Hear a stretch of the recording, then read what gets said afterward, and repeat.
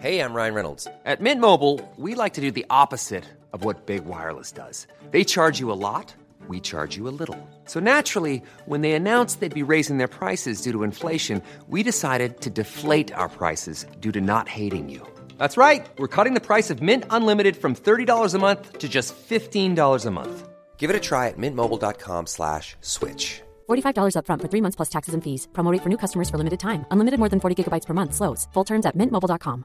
Quality sleep is essential. That's why the Sleep Number Smart Bed is designed for your ever-evolving sleep needs. Need a bed that's firmer or softer on either side? Helps you sleep at a comfortable temperature? Sleep Number Smart Beds let you individualize your comfort, so you sleep better together. J.D. Power ranks Sleep Number number 1 in customer satisfaction with mattresses purchased in-store. And now, save 50% on the Sleep Number Limited Edition Smart Bed for a limited time. For J.D. Power 2023 award information, visit jdpower.com/awards. Only at a Sleep Number store or sleepnumber.com. Hey, it's Danny Pellegrino from Everything Iconic. Ready to upgrade your style game without blowing your budget? Check out Quince. They've got all the good stuff, shirts and polos, activewear, and fine leather goods, all at 50 to 80% less than other high-end brands. And the best part? They're all about safe, ethical, and responsible manufacturing. Get that luxury vibe without the luxury price tag. Hit up quince.com/upgrade for free shipping and 365-day returns on your next order. That's quince.com/upgrade.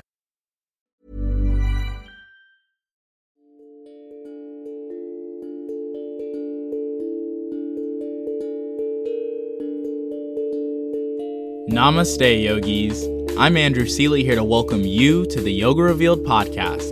I believe one of the most enlightening things that you can do for yourself is immerse your mind, body, and spirit in yoga. Yoga is union, and when we unite, together we inspire flight to uplift the world. Your path to awakening to the transformative power of yoga starts now. Something else brought me to this teaching of yoga. I can say I always felt a huge ball of light in my chest, and I was always asking, okay, what do you want me to do with this? Where am I going to put this energy? It's too much energy for me to hold. I need to put it somewhere. And it was always a question my whole life. And it felt like I was surging with energy, just way too much energy to hold in this one little body. And what I do now is I channel that energy for good. Today, I have the great opportunity of interviewing Megan Curry. We met at her beautiful home in Bali, where she served me some of her delicious plant concoctions as we sat down for an intimate conversation. Listen close as we touch on everything from Megan's first experiences of yoga to her deep connection with nature and how it inspires her practice today.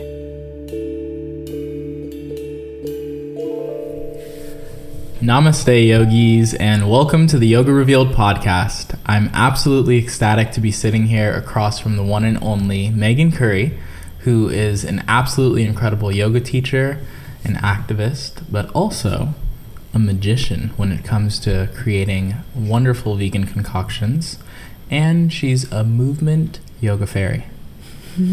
I say fairy, but she may like the name witch, but I say fairy. You're definitely very light. Oh, thank you. That's a compliment.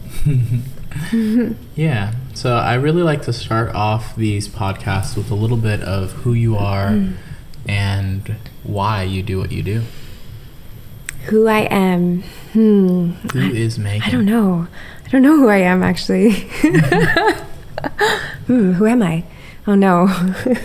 That's actually a really big question. Mm-hmm. Oh, I don't know. Yeah, I don't know yet, actually. I'm not self-realized fully, actually. That's the honest answer. But I do know that I'm a Canadian, and I've lived a very full life. What was the second question? Where you grew up? I grew up for the first 5 years on a farm with cows and vegetables. And then for the next 10 years, I grew up in a small town in Ontario that was an Amish town. It was half Amish. So I grew up with many horse and buggies and horses and this culture that the classical or the traditional Mennonites who don't use electricity, and they wear all black, and they're super, super old school. And I grew up in a town that has a festival every year for maple syrup. And thousands of people. Like maple syrup so much. I worship maple syrup. I really do. And it's like a very dangerous thing for me to drink, which we discovered together last night. Yeah. It's a very powerful drug. It was definitely an altered experience, an altered state experience where I witnessed Megan literally turn into a whole nother person after one spoonful of maple syrup. Yeah, it's true. So you have this maple syrup town that you grew up in, and that's like your roots, basically. That's where you come from. I've got sweet syrupy roots. Yeah. Syrup and sausage, basically. Okay. Quite an interesting mix. Yeah. So when did you first find yoga? The meditation practice I first found when I think I was 12, and I was working at a farmer's market, and across from the stall where I was working, I was selling bags, and across from me there was this man with a huge beard and white hair, and he was selling his meditation tapes and his meditation book. And at the time I was literally riddled with anxiety and fear, like constantly, 24/7. And when I saw him, he just had such a light around him that I was drawn to him, and I would go and talk to him every day, and he would always have like green algae in his teeth. It was like chewing green algae. So he got me onto blue-green algae. Wow, this is like back in the day. Yeah, this yeah. in Canada? So yes. He was like super ahead of his time. He was, yes. And so I didn't really necessarily open up to him completely about how much I was suffering with anxiety, but I did enough that he gave me all of his books.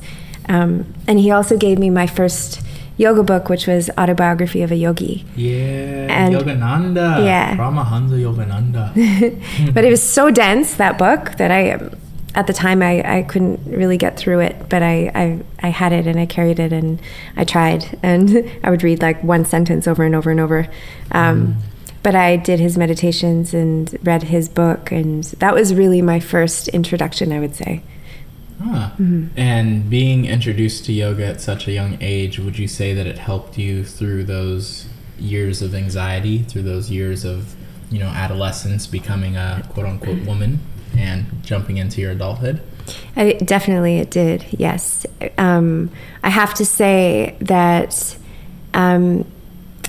the meditation alone, because my mind was really erupting to such an intensity, the meditation alone I found it too intense. So it was really hard for me just to sit and meditate, because my mind was going wild.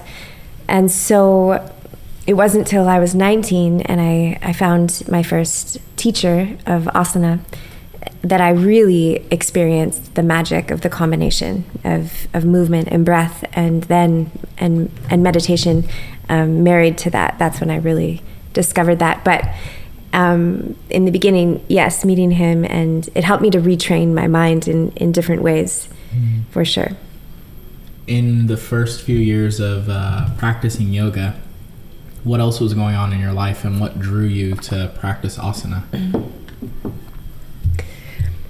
What drew me to practicing asana was my level of depression and anxiety and fear. And did you grow up in like a hard time or a hard family, or what was the cause or the culprit of your anxiety and your stress? No, my family is amazing. They're beautiful, and I was adopted, so they adopted me, and they're beautiful and they're amazing. I would say I have always been a very sensitive being, and that sensitivity, I would say, I didn't understand, and maybe I was fearful of really sharing the full depth of what I was experiencing with my family or with somebody outside of me, because I was so afraid of being shunned or being abnormal. Not that they would shun me or somebody would shun me, but I was afraid. So I kept it to myself, and therefore I would say that fears that and sensitivities, things I felt or saw or was hearing, they could have been managed, let's say, if I had been guided to understand them. But because I wasn't, it was almost as though the intensity increased, and it became so intense to the point where I feel like it turned into various imbalances that expressed in my behavior and expressed in my overall experience or state or perception. So I developed many paranoias, like all the paranoias. I developed paranoia, essentially. I was told that my birth mother was diagnosed with paranoid schizophrenia while I was in the womb with her. So it of course, I feel as though that was an activation, perhaps, of that sensitivity level that was already in my lineage.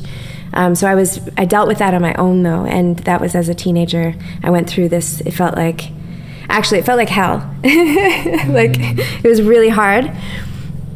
But now when I look back, I see it as an initiation, like an amazing initiation. It was for like 10 years of my life, and it was really, really, really, really hard. But I feel what has made me like a super strong, brave, courageous, powerful woman today, that I don't feel like I would have these like foundations if it weren't for these various things. So I would say, to again answer your question, it's a level of sensitivity, and a misunderstanding of that, the powers of that, but I don't see it as being a mistake. I see like my whole upbringing, everything that unfolded, as being perfect, because I wouldn't be who I am if it wasn't that way. Mm-hmm. And with that being said, who would you say have been some of your most profound teachers in becoming your own being and being guided to a greater understanding of yourself? My greatest teachers. There was 2 Beckys, and they were both super like angels in my life. But the first one, I think I was like 12 or 13, and she was probably 19 or something. But she was the first really intuitive, out there, magical, fairy-like woman that I had met, really, who was super grounded in these realms that I existed in. So I felt really at home with her, and I asked her tons of questions, and she helped me to understand more innately who I am and my levels of sensitivities and what I was seeing and what I was perceiving and experiencing. And so she is, I think, one of my biggest teachers that came along. Then there was another one who was similar. Her name was Becky as well, and she was also super, super influential in my life, and another one of these powerful, beautiful women. I mean, I have had so many people along the way. Those are just the first ones before I even went into like a yoga practice. These are it's like solid angels who were in my life, who helped me through the dark age. Then when you started to come to the light, when did you first start to practice yoga as a means of healing? Yeah, I tried my first class in Costa Rica with a woman named Nancy Goodfellow. Her mother is Susan Money, and she owns Pranamar in Costa Rica. It's a really beautiful, it's in Santa Teresa. Oh my God, it's so beautiful. And they're amazing women. So she was my first teacher, and then I went back to Vancouver, and that's when I first went back to Vancouver. I think I was 21, and that's when I first started a regular practice. I found a studio, and that's when I started to feel, for the first time, happy. So I was practicing every morning, or as much as I could. And I just felt super, super grounded. I still had anxiety and fear. That's something that never really just went away. But I felt joy. And so that's when I really realized the importance of and the magic of it in my life for healing. Judging by your practice, just from an outside perspective, you have a very fluid, very open, almost whimsical means of practicing. Where would you say that whimsical, breathy, very open, fluid practice came from? Was it just informed by your own movement, or was it something that you had seen and thus wanted to imitate, or was it something that was adapted through the ways that you moved, or maybe like a dance background? How did you become so open and fluid? Yeah, I don't have a dance background. I danced, I think, like below the age of 10, my mom put me in everything, so I was in dance classes. But I actually became a little bit traumatized, and I became afraid to dance in front of people. So I stopped dance classes anyways. And so it's not that I have a dance background. What happened actually was I went to Ibiza and fell in love with an Italian and was living with him in his countryside home. And what it was, though, it was the first time I felt the winds of Mother Nature moving through me, and I let her move me. And that was the beginning. That was the beginning of letting myself be moved. Letting myself be moved unfolded this practice for me that looks like how it looks now and continues to evolve.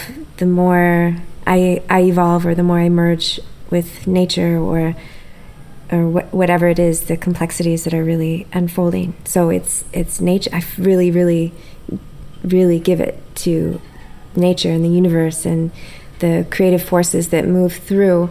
And when I explain it, I talk about, or the way I see it, or the way I'm gifted the way of seeing it, because I feel like everything I see is a gift. Like, it's not mine. I see that there's power. There's like two forms of everything. There's the man-made form, and then there's the universal form. And power in the man-made form is, what we consume or want to hoard or have, or our status or roles or education or whatever. And the other form is unlimited, and it flows through everything, and you can't have it.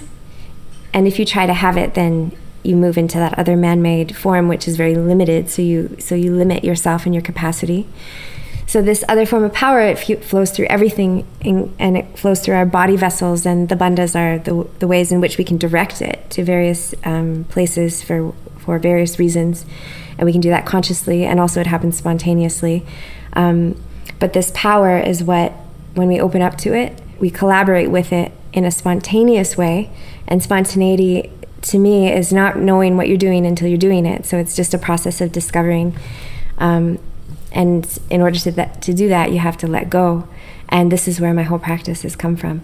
And that's not to say I don't use formula, because I do. I believe in collaborating, like with the linear and the non-linear aspects of the self. And when I say master, I don't mean ever that mastering means you're walking on one path. I mean, for me, it's like surfing, or it's like a constant juggling. Mastery is to be able to be adaptable, really. Because in each moment, we need a different recipe. Maybe in one moment, I need a little bit more formula to balance the spontaneity, a little bit more linear to balance the non-linear. And in another moment, maybe I just need complete spontaneity, and so on and so forth, to whatever equations. So I do collaborate with formula, and it's not just a free form or free for all. It's always changing, but it's nature, and it's the universe, and it's the intelligence that we are. What do you feel is your most potent environment for creation? Nature, the jungle. Yeah, and would you say that your environment has a lot to do with how your practice has been informed? It totally does, yeah. When I'm in a city, it changes. All that cement, my body can't communicate as optimally with the intelligence of Mother Nature and the universe. It's like immediately I see a vision in my mind of like millions of little root systems, like trees or plants, that extend out of our hands and feet. They extend out of everywhere, but also especially concentrations of them through the hands and feet. And when we're on cement, there's like, it's not impossible to connect with the earth, but it's not very not as easy. And so therefore the energies that are flowing through me when I'm practicing in nature, let's say they can be minimized when I'm on cement. So I like cities sometimes, and I like to visit them, and I love architecture, and I love history, and I love cultures, and I really, really do. I just don't like to spend that much time on cement.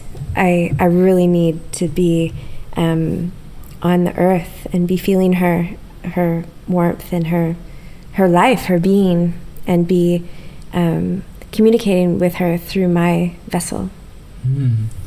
And with that being said, I feel strongly that you are a vessel of nature, and with that you become a force of nature. Like, your message, I feel, is so much so rooted in being natural, living a very intuitive life, and allowing your vessel, your body, to be an expression of that which is Mother Nature. What would you say have been 3 practices that have really changed how you not only move, but also how you live your life in more communion and harmony with nature? So the first thing that comes to my mind is to just let yourself be. For me, that was one of the big game changers, because at the beginning of my practice, I was very, very disciplined and very, very controlled. And I needed to control everything. And actually, I needed to do that. I needed to do that in order to feel safe, in order to create boundaries for myself, in order to feel stable. So it served its purpose. However, it was always keeping me in kind of a limited place. I was so fearful of letting go of these certain structures I had. So when I started to just let myself be more and more and more, and this is a process, and be spontaneous. So a practice, for example, of walking a different way home every day, like not doing the regular things, not planning what you're going to eat, but go to the grocery store and let your body relax, and then just see what your hand wants to grab or what you have an urge to take. So it's starting to tune back into the listening of the intelligence that we are made of, trusting that, for example, our cells will be like, hey, we need this, we want this, like go for this color. So that would be one practice, like letting yourself be, and then, like I've said before, following your urges. We have these urges that sprout up, and the process of doing this is not perfect, because so many of the urges are patterns. They're behavioral patterns that maybe we've learned over time, and so also the process of this is a process of discovering one's own behavioral patterns, and sometimes they play out, and sometimes then we make quote unquote mistakes. But that's the whole magic of it, is that as the pendulum swings, let's say, through the acting out of various patterns that we're woven with, we untangle them, and we learn about them, and slowly we wake up more and more, and allow our intelligence to guide the way, so that we're not necessarily formulating every single moment, like, now I'll do this, and now I'll say this to this person, and I'll say it this way, and then I'll behave this way, and then I'll move this way, and then I'll eat this way. It's like, no, why can't we not know what we're going to say and just trust it's okay, and let ourselves fumble, and then also we're more relatable that way. I think we're vulnerable, and everybody can kind of relax a bit. So I would say this is a primary practice of untangling. So being is number 1. I might just be the only one. Eating? Yeah, how does eating affect it? Affect my practice? Yeah, in the sense of connecting you deeper to nature. Yeah. Eating is an interesting thing. When I'm in the city, my body craves different things than when I'm in nature. And I see that when I'm in the city, I'm collecting more densities. There's like so much information in the air that we can't see, especially with all of these technological devices buzzing and outputting, and we're sponges. So So in cities, it can be a different experience eating than when you're in nature and your body starts to alkalize and relax and get more grounded and earthed. So I would say that I don't have just one way of eating, that I'm like, I am this and I am this and I am this. But overall, I am a vegetable eater. I eat vegetables and I thrive on vegetables, and I'm happiest on vegetables, and I'm most clear on vegetables. But that's not to say, because sometimes if I only eat vegetables, I like float away, or my anxiety levels rise. So sometimes I need more grounding foods. I think that in my experience of eating, sometimes there are things that I will crave that may be outside of a structure that I would have thought or would have put myself in. And I believe our bodies, when we are in tune with them, and we're in tune with what is an urge that's arising from an old pattern, let's say, or from a density that's habitual, that maybe isn't serving us. So for example, like, oh my God, I'm craving Sour Kids. Like, I'm probably not craving Sour Kids because my body needs like white sugar. It's probably coming from somewhere else. Yeah, it may even be emotional. Yeah, exactly. Like maybe you're craving the Sour Kids because it gives you that fun, fun-loving simplicity that you remember having when you were on the playground eating Sour Patch Kids. True. Yeah. And there's nothing wrong with Sour Kids, I would say. But you can have like a spoonful of honey instead, maybe. Or maple syrup. Maple syrup. So it's a process, I think, eating in general. And like the practice, or any of the practices, I don't think there's just one way for somebody to be told to eat. I don't think that there's necessarily one diet that everyone should be on at all. Mm-hmm. And my body spontaneously goes into fast mode. Like recently I'm not that hungry. I'm like, okay, that's fine. And then other times I'm eating a lot. I crave, right now I just want pumpkin soup. I want pumpkin soup. Sounds really good right now. Today I craved rice. I haven't had rice in months, but today I had rice because I craved it. I was like, ooh, rice, okay. So I really, really believe in this practice of listening and understanding, and holding space for that listening to mean it's a process of also fumbling and falling and learning about the various habitual patterns that we can be woven with that draw us to want to do various things. And with that being said, what brought you to being drawn to teach yoga? That was spirit for sure, because it wasn't me, like it wasn't my mind. The last thing I wanted to do ever was stand in front of people and talk, ever. That was like not what I wanted to do. I wanted to hide in a room and just paint, and also be behind the camera. That's always been a passion of mine. I've documented everything my whole life. I love to video record things and people. Anyway, something else brought me to this teaching of yoga.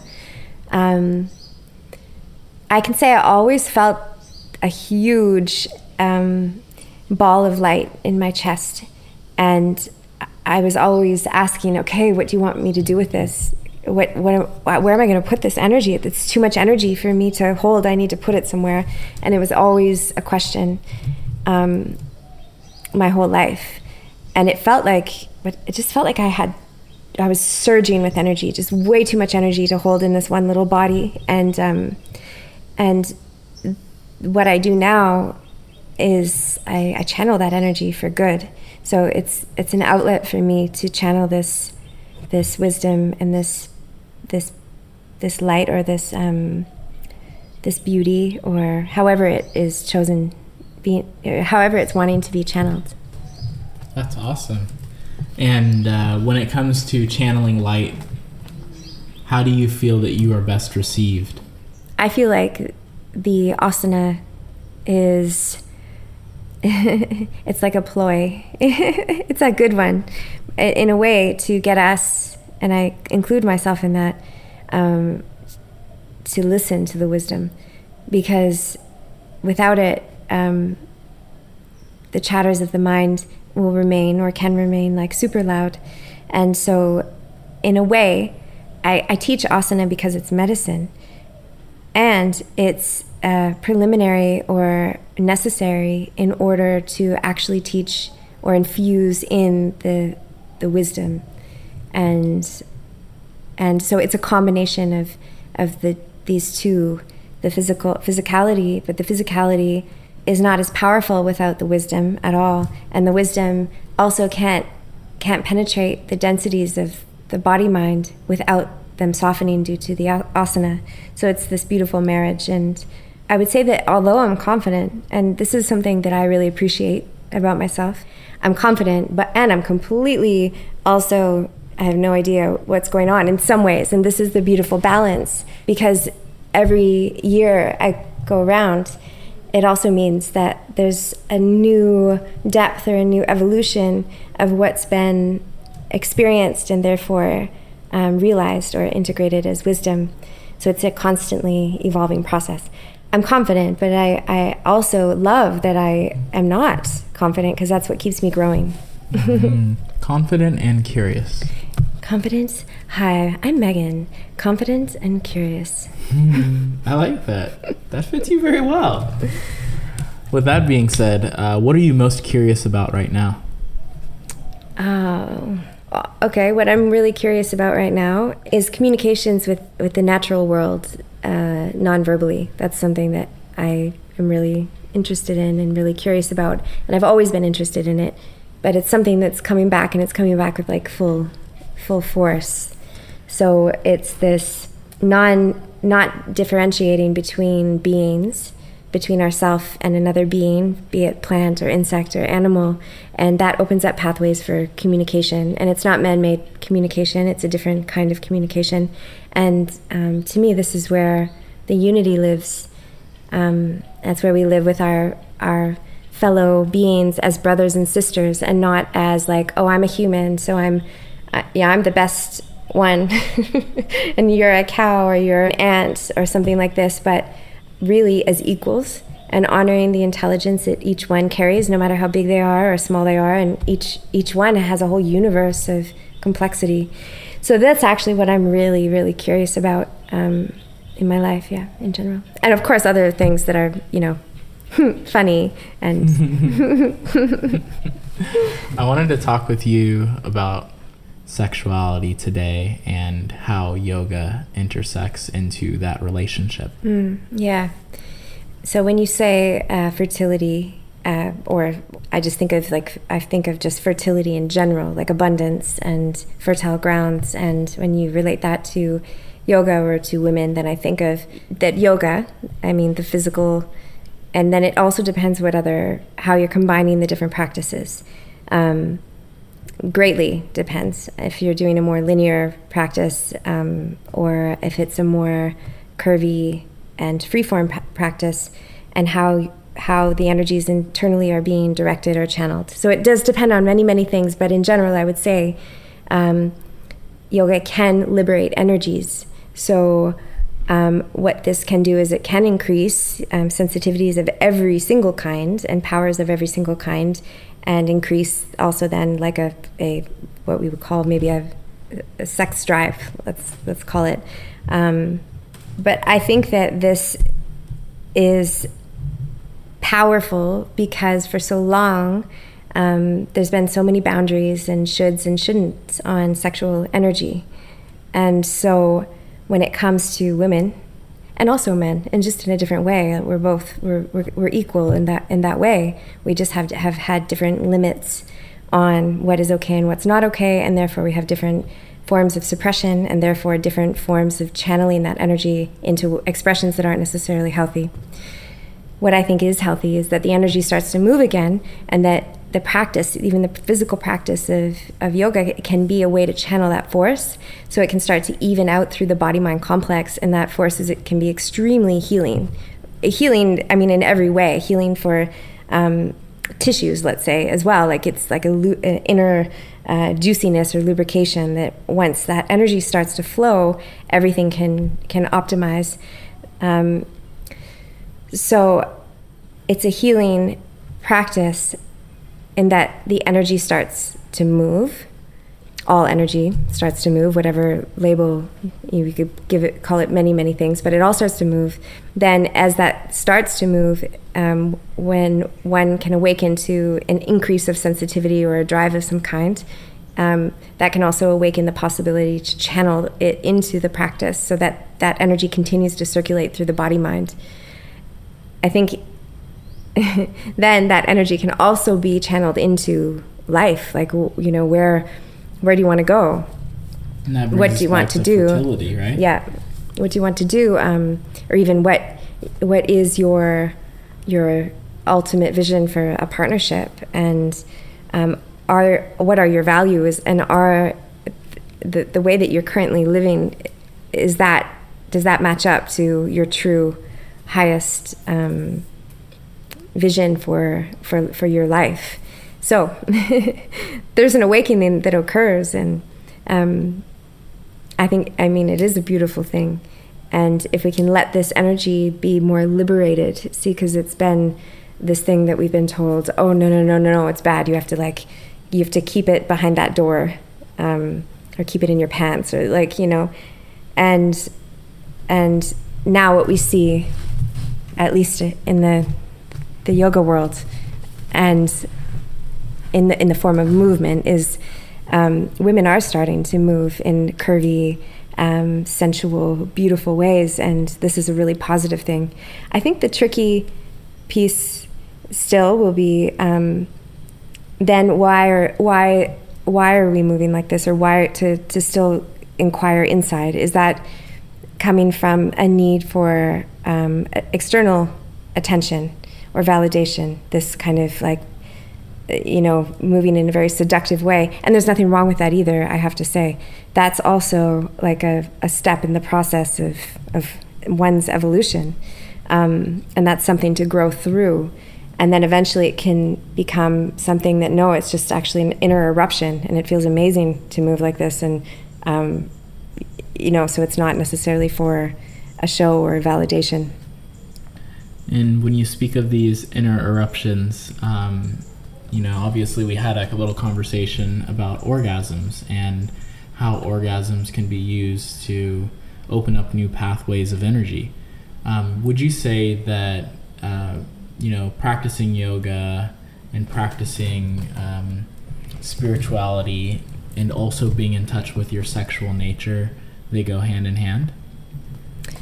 You said yoga, spirituality, and sexual nature. I think anything that we are is spiritual. Like, so I think to deny any one aspect then is to limit what is. And then I think that's when we suppress, and then it creates I always see the vision of, when you already said this, when you suppress energy, it has to move somewhere.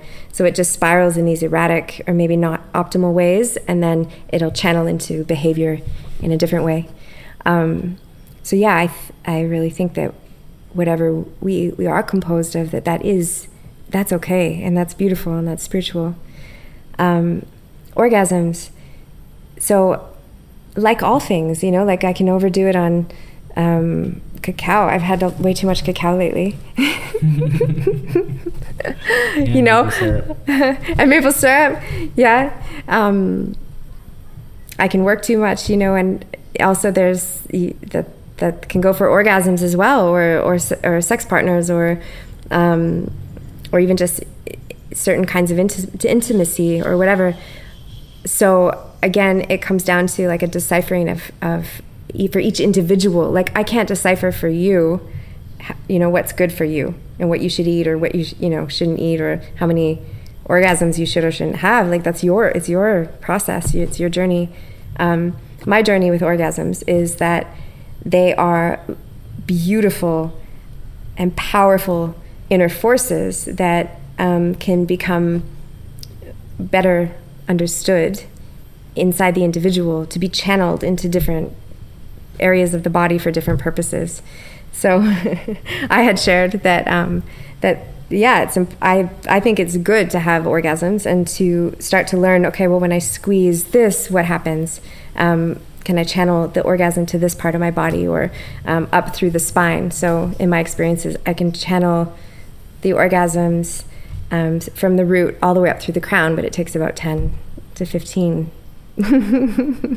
Yeah, I feel like that's pretty awesome. I mean, 10 to 15 orgasms for a deep experience of, feeling the Shakti and really blasting off into that samadhi state. Hey, why not? I mean, it's not always a samadhi state, actually. It's like, it's not, I'm not always blasting off either, but it's like, it can be very practical, to be honest. It's like it's a powerful tool for releasing tension, or for realigning, or for actually intentionally directing energy into certain parts of the body for healing. Like, think of all that energy when you're having an orgasm. It's like wow. Yeah. Think of how many life force, complete and utter life force. So when we put that somewhere consciously, that's powerful, really powerful.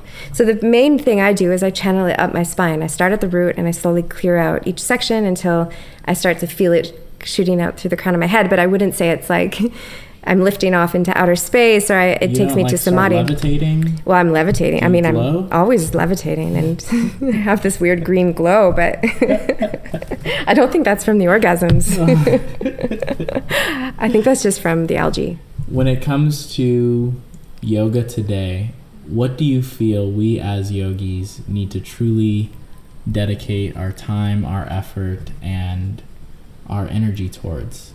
Because I feel like we live in a very vastly changing world, and it's so often that we get distracted into the social media world, and we get distracted by what's going on TV, and we even get distracted by our own quote-unquote needs and wants. So what do you feel, as a spiritual practitioner of yoga, we can do as a community to really change the world?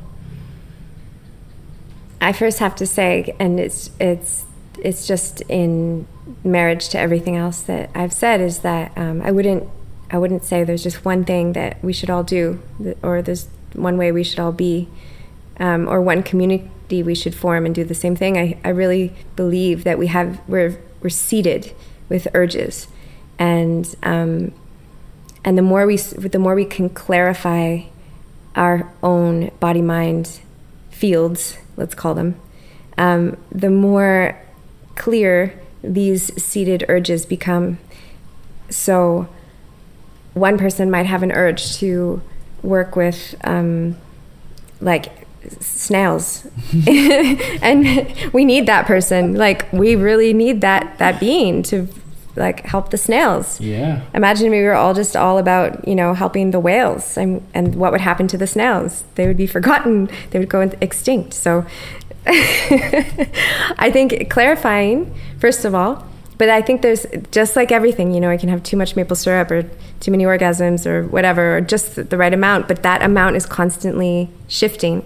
Like, it's constantly shifting. So it's always a deciphering, because what can happen is, I think that as humans, we can get caught so much in ourself, in our own process, that then we might forget about. So if I say, it's first of all clarifying your own body-mind temple, and then those seeds, those urges get louder, just to be aware of your own process, so that as you're clarifying the self and doing your own practices, that also you're reaching out still. I think it's important to be reaching out. But we go through phases, like, wow, we really go through phases. I feel like the previous maybe 5 years of my life, I was very much in a cocoon. I mean, I was very much out in the world teaching, but deep inside, there's been something going on. And I don't know yet, I'll tell you later when I understand what's happening, but there's a metamorphosis, and how it's expressing for me now is I really, really, really want to work with animals, like more than anything. And also I find it harder to post pictures of myself on social media.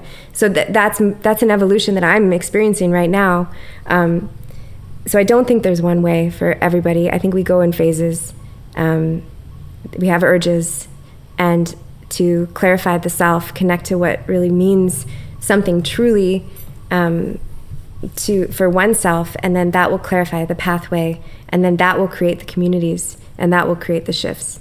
But I really feel like as though it comes from a clarification. And also remember, nothing ever really is crystal clear. It's a moment-to-moment process. Yeah, shining that lens. And the more that lens is shined, that we can see the clear view as to what we're supposed to do. Yeah, or feel it, those pulls. Mm-hmm. So I love to ask this question because I feel it's such a diverse answer. But what is yoga to you today? And how has it changed your life? I think I never understood the meaning of yoga before, like the union, and that word union doesn't encapsulate what it really means. I can't put it into words what yoga is actually. It doesn't fit in a word. But let's just say I'm connected more to the meaning than I ever was. I just really didn't answer your question, but I did. I guess I feel very connected to the union, to the whole, and that's all. I can't really put that into words. I think it's also too precious in some ways. Mm-hmm. And how has it changed my life? I don't know. How hasn't it? I don't know how it hasn't changed my life. Yeah, I don't know how it hasn't. It has in every way, shape and form, and continues to, including my own shape and form, everything. Well, that's a pretty clear answer to me. For our listeners who are at home, can you give them 3 words of advice that may help them on their path as a yogi? It could be like 3 steps. It doesn't have to be exactly 3 words. Okay. 3 steps. Lean into trust. That's it. That's it. That's it. Lean into trust. Yeah. Just lean in. I feel like trust is in essence. Like everything we have a word for. It's like it was a bird or a spirit before we encapsulated it in a word. And when I relate to words in this way, they become like an essence. So if I'm to lean into the essence of a word, then it's a living, breathing being in a sense, and it has the capacity to hold space, or to like envelop me in that intelligence, and the intelligence of its essence. So leaning into trust is like when you lean into somebody that you fully love or feel loved by, imagining the whole universe is this being, and you can just lean into it. And I think from there, everything can just unfold. That's beautiful. It's really a beautiful concept. I like that a lot. Thanks. I'm really into trust. I feel like, yoga is all about trust, and I feel that when you have trust, you have connection, and when you have connection, you have union. Yeah.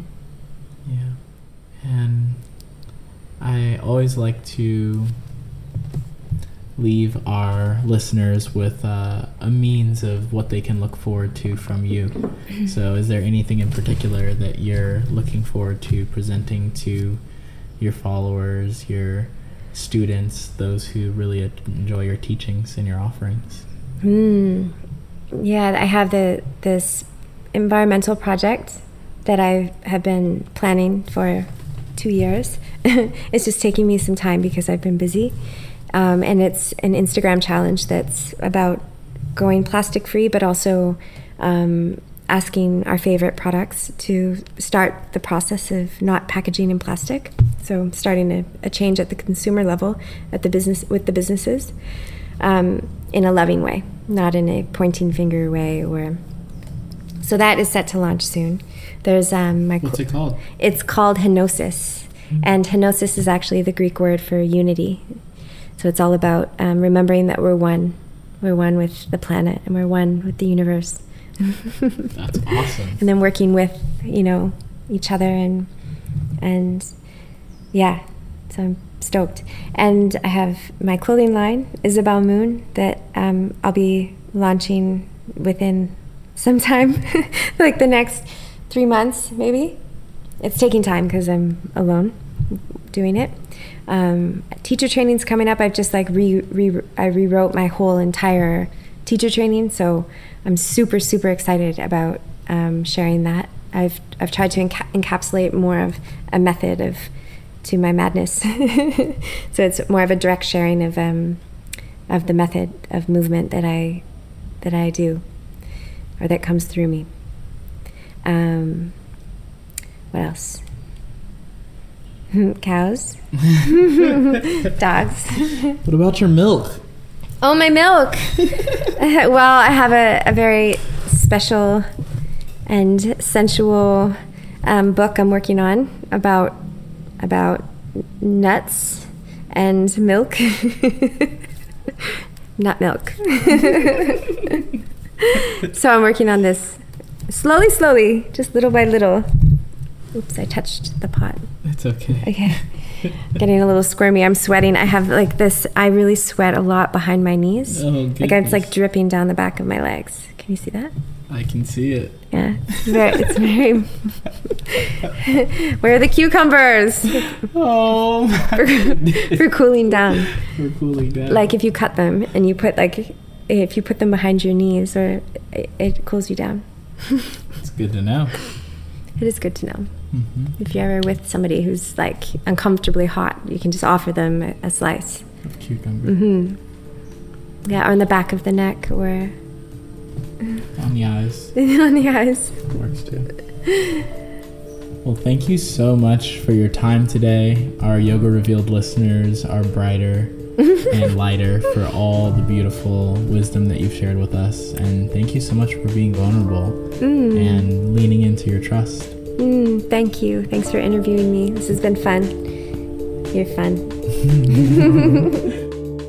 You can find out more about Megan Curry's online trainings, recipes, and awesome new clothing line at her website, megancurryyoga.com. You can also check out more about the Yoga Revealed podcast at yogarevealed.com, and make sure to leave us a 5-star review if you enjoy the interviews that we do. Blessings to you, and namaste, yogis. Thank you so much for your participation in the yoga world today.